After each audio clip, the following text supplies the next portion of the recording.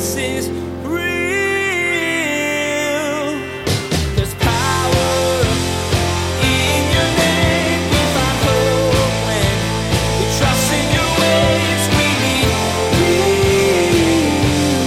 Jesus is real. Where if you put your faith and trust in Jesus, God's Spirit takes up residence inside your heart. Now, don't get me wrong. There are times when the Spirit will stir in unique ways and do unique things. But instead of it being a visitation where the Spirit will come upon and leave, if you are born again and you put your faith and trust in Jesus, the Spirit of God dwells within you and has taken up the deed of your life. And that's a huge difference. But I think for a lot of us, we're so busy seeking a visitation that we forget that if you were born again, the Spirit of God already dwells in you. As we continue to study the book of Numbers with Pastor Daniel today, we are reminded that the Old Testament communication with God was very different than it is now. Those in ancient times didn't have the direct connection to God through the Holy Spirit that we do today. When we accept Jesus' gift of salvation through his death on the cross, we're given immediate access to him through the Holy Spirit, who from that point on lives in us. Now here's Pastor Daniel with part 1 of his message, The Way of Balaam. Jesus is real. All right, let's open up in our Bibles to the book of Numbers, chapter 24. Numbers chapter 24. As we continue this series through the Bible in the book of Numbers, we're in the series that we're calling Wilderness. And we really only have this and then our next study. And then we're going to be going into our final series in the book of Numbers. Now, I've made the case many times is that really the book of Numbers actually covers about 38 years. So if you think that the children of Israel wandered in the wilderness for 40 years, so by the time they leave Egypt in the book of Exodus, and by the time they make it into the promised land in the book of Joshua, really you have Exodus and Leviticus covers a very short amount of time, and then the book of Numbers covers about 38 years, and then they go on into the promised land. And so in the book of Numbers, we've covered a lot of ground. And where we are right now is that the children of Israel are practically on the edge of the promised land. And they're beginning their journey. And the nations around them are getting very nervous. So if you recall, there was a number of nations who just came out to go to battle against the children of Israel. And Moses and the folks who had been wandering, they weren't looking for a fight. God was giving them land on the other side of the Jordan. But yet these kings decided that they needed to preemptively attack the children of Israel. And it was to no avail, because God's hand was on the children of Israel and God was protecting them. And then finally, you have this king named Balak, and we've been studying this. This is our third part in this series. He's like, look, I'm not going to be like these other kings. I'm not going to go out to battle against the children of Israel. I'm going to fight a different battle. So he called for this prophet named Balaam. And Balaam was a well-known prophet for hire. And he said, I know what I'm going to do. I don't want to fight these guys hand-to-hand combat style. So I'm going to call this prophet, and we're going to have this prophet. He's going to come and he's going to curse the children of Israel. And so we're going to win that way. And so sure enough, we spent some time looking at Numbers chapter 22, of course, where we find Balaam going to the Lord. Should I go? The Lord says, don't go. Balaam says, okay, I can't go. And then they come back later with more money and more prestigious people to invite him. And Balaam's like, okay, I'm going to go. And the Lord's like, okay, you can go. And then the whole thing with the talking donkey, you guys remember that? Yeah, that was fun. If you missed it, you got to go back and listen to Numbers 22. Yes, a donkey talks to a prophet. Only in God's word can you find such amazing things. But literally, and I've made the case that sometimes God will use the mouth of a donkey to reveal to us the errors of our ways. And I made the case that we have to learn how to be teachable. I mean, you can imagine this prophet just being like, yo, I'm a prophet. You're a donkey. But it's interesting, when the donkey starts talking to Balaam, Balaam starts talking back to the donkey. We spent some time on this. Some people say, oh, well, that's why I can't believe the Bible. And, who could believe in a talking donkey? It's like, well, just go on YouTube. You got all sorts of talking animals on YouTube. It's like, that's why I think God invented YouTube, to be able to show us that some of the hangups we have, they're just not really legitimate hangups. But remember, it's not that someone trained this donkey to speak. The donkey had never spoken to Balaam before and probably never after that. But God opened the mouth of the donkey. And I'm here to tell you that if you don't believe in a God who can do anything, then you don't really believe in God. And that's part of the teaching of the Bible, is that the God who created and sustains everything can do anything. Anything God wants to do. And oftentimes we think about that in a faraway sense, like, oh yeah, of course God can do anything he wants to do. But we forget that God actually can do anything he wants to do in our lives and in our circumstances as well. So it's not enough to have a God who's distant, who can do anything, but we say, no, do I believe that God can do anything in my life and in my circumstances? And that's why in the Bible we see things about that we should have hope.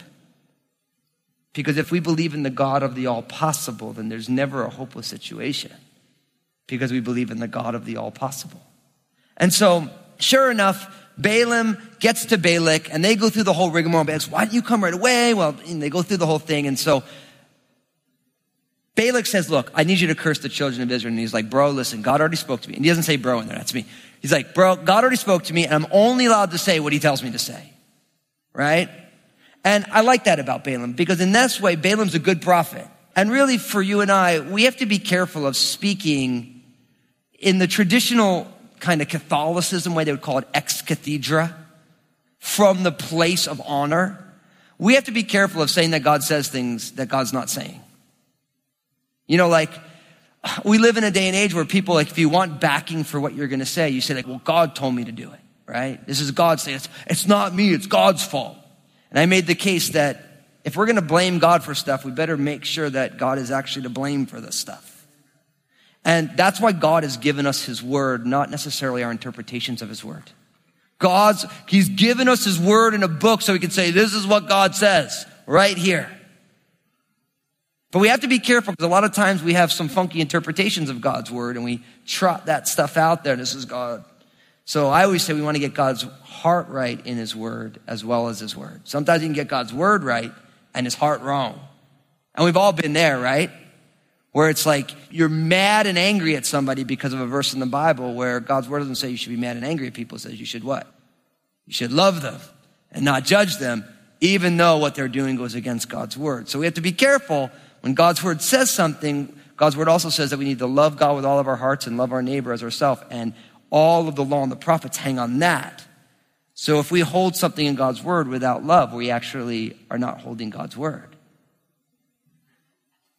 Sure enough, we see Balaam going up, and we've already seen in chapter 23, we saw a number of prophecies already. And really what it boiled down to each time is that Balak wanted Balaam to curse the children of Israel. And what does Balaam keep doing? He keeps blessing them. Why? Because God has blessed them. Now, I think this is important, because especially in the day and age that we live in, where people curse Christianity, people don't like Christianity for the way that Christianity's teachings don't line up with the teachings and the whims of our culture. People say, I don't like Christianity, and they curse Christianity, but you have to realize that God blesses his people. And sometimes God blesses his people with the consternation of people who don't believe. I know everybody wants to be liked, but Jesus did say, woe to you if all men speak well of you. Most people don't quote that verse too often, right? Because, see, Jesus realizes that if we're pleasing everybody around us, we're probably not pleasing the God who created us and sustained us. That all of us need to make decisions in our lives that says, I'm going to please God, and there is going to be some fallout from this.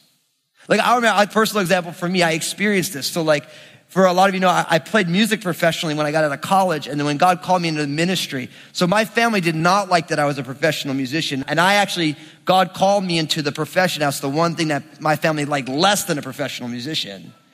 And that was being a pastor. And so sure enough, when I told my family, like, I'm moving to the West Coast, I'm going to be a professional musician, they're like, well, that's just not a good way to use your college degree. And, everyone's not happy with that. And then after a few years, when God called me into the ministry, my family was like, you're doing what? All of a sudden, they loved that I was a professional musician. And my family started flying out. They thought I was in a cult.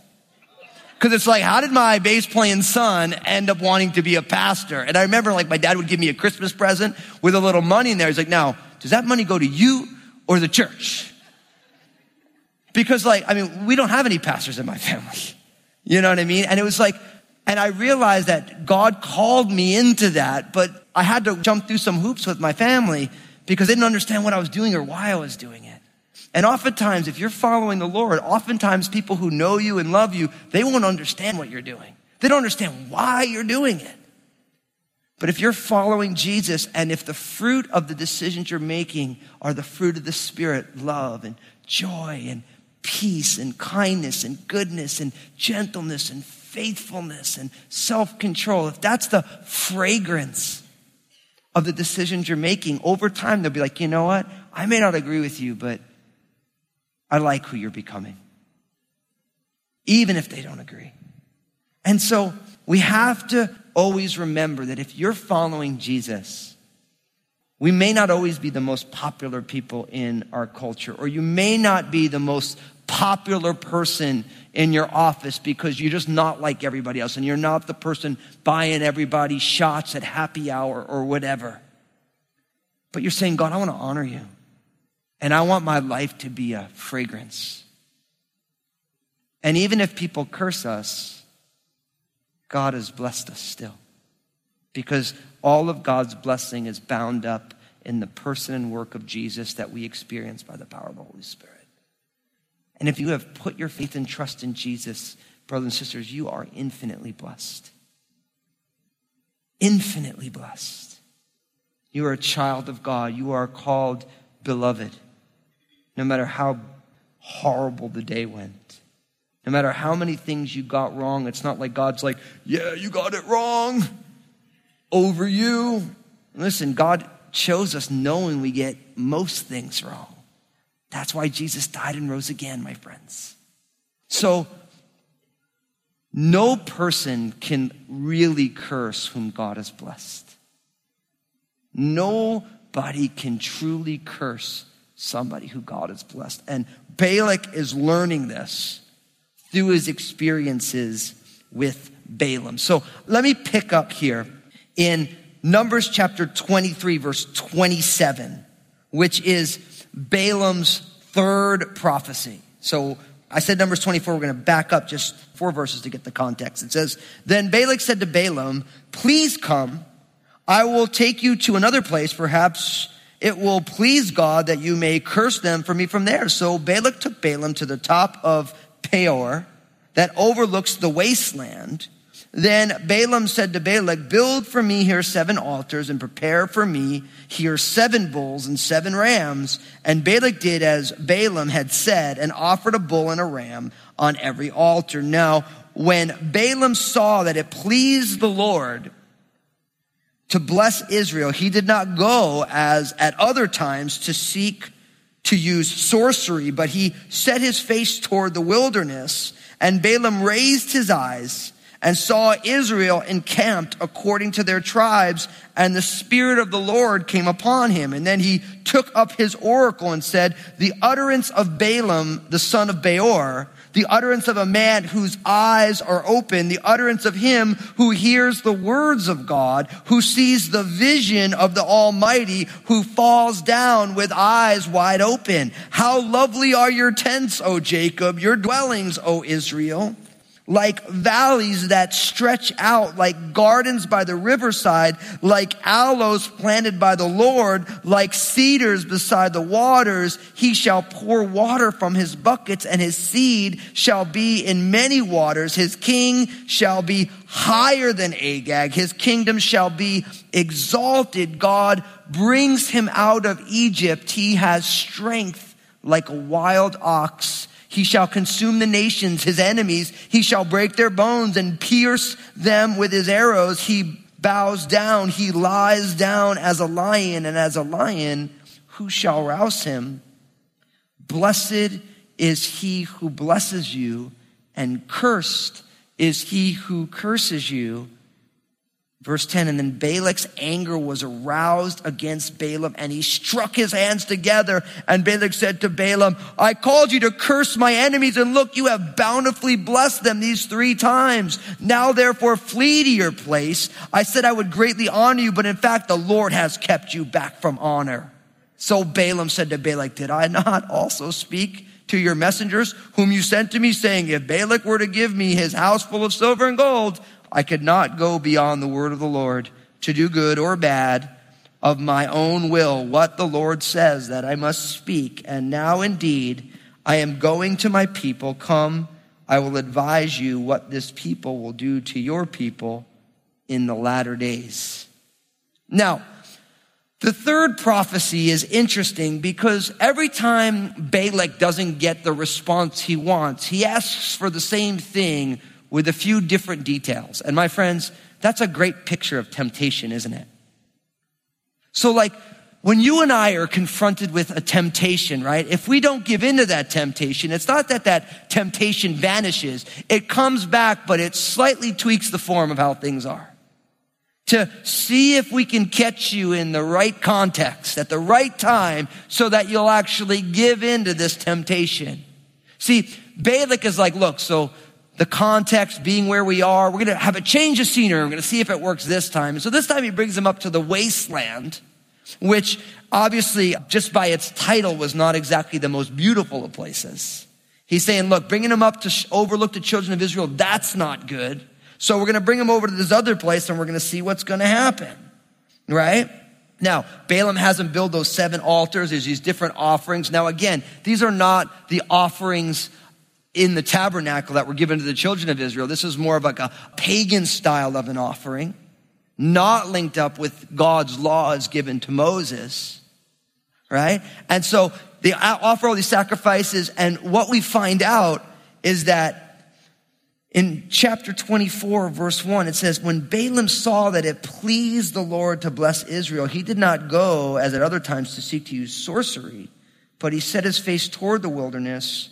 And Balaam raised his eyes and he saw Israel encamped according to their tribes. And so what's fascinating about this is that all of a sudden Balaam is aware that God loves to bless his people. And Balaam leaves the wasteland and he goes to see the children of Israel. He set his face, he's like, look, I'm going to see the people. And when he sees the people, Balaam gets filled with the Holy Spirit. The Spirit comes upon him. Now, the language is interesting. And if you've studied your Bibles, you realize that the Spirit of God would come upon somebody for a very specific purpose in the Old Testament. And one of the main differences between somebody who was following God in the Old Testament, somebody who is following God on this side of the death and resurrection of Jesus, is now in the Old Testament, the Spirit visits. There's a visitation for a season, for a moment. In the New Testament, the Spirit inhabits. It becomes a habitation.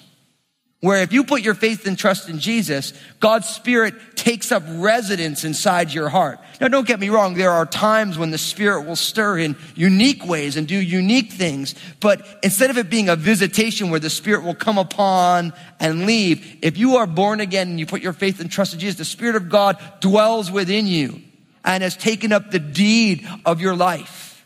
And that's a huge difference. But I think for a lot of us, we're so busy seeking a visitation that we forget that if you're born again, the Spirit of God already dwells in you. And instead, it'd be like, and some of you parents have done this, my kids are funny that way, where you think they're inside, but they're outside. Or you think they're outside and they're inside. I don't know how many times I've gone out and be like, Obadiah, start screaming, Obadiah. Like, you guys could probably hear me here at the church. I live like 8 miles away, Obadiah, but Obadiah's sitting in his room. And I think for a lot of us, we're like, Holy Spirit, come. And the Holy Spirit's like, I'm right here. I'm right here, right now. I live within your heart. And we need to stop hoping that the Holy Spirit's going to show up. And if you're here and you're in Christ and the Holy Spirit dwells in your life, and you don't need to scream and yell, you simply need to say, Spirit, do what you want to do. Flow out of my life. I don't need to ask you to show up. You're already here. What does the Bible say? That we're the temple of the Holy Spirit, and the Spirit of God, what? Dwells in you. If you put your faith and trust in Jesus, the Spirit of God has taken up residence in your life. And the Spirit of God is literally the breath of our lives. When the apostle says that in him we live and we move and we have our being, the Spirit of God drives everything about our lives, intimately acquainted. So the Spirit comes upon Balaam and he takes up his oracle. And that word oracle, it literally means a mouthpiece. It was in the Old Testament, it was the way they spoke about when someone was giving a prophetic word. They would take up their oracle. They would become a mouthpiece. And you notice as I read this, you can sense the crescendoing in Balaam's heart.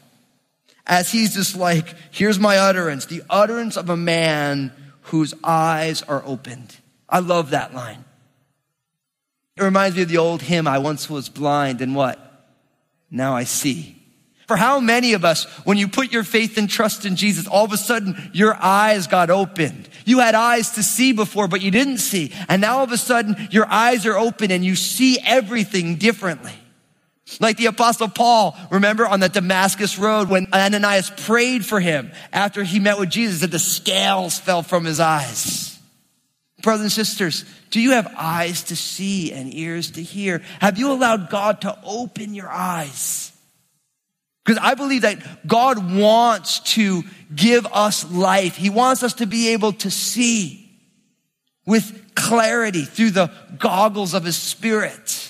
I'm here to tell you, when the Spirit of God enters your life, that is 20/20 vision on the way things really are.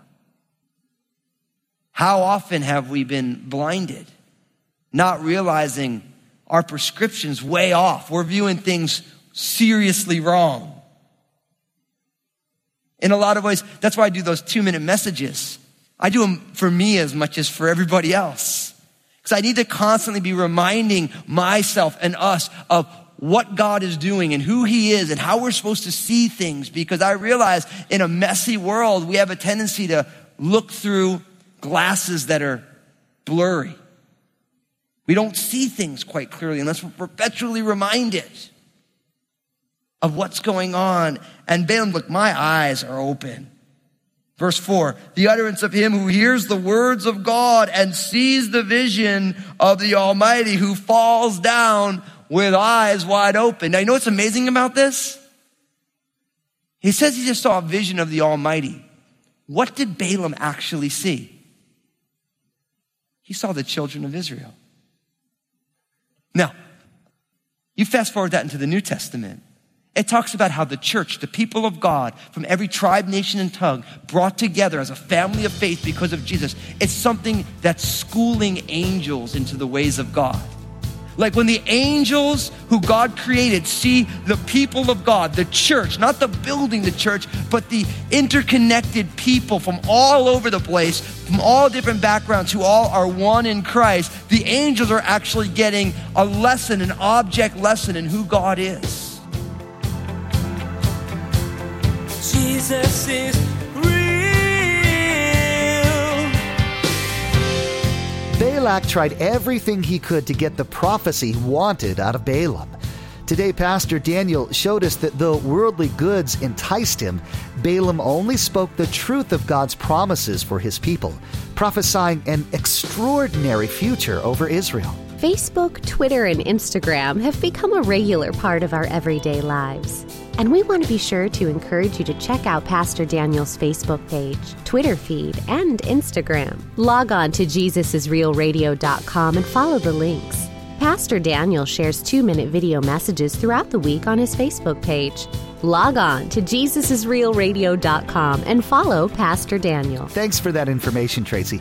I know listeners are going to be blessed by Pastor Daniel's new book. We'd love to put a copy of this book into your hands. For all of the listeners who support Jesus is Real Radio with a gift of $25 or more, we'll send you a copy of Honestly, Getting Real About Jesus and Our Messy Lives as a way to say thank you.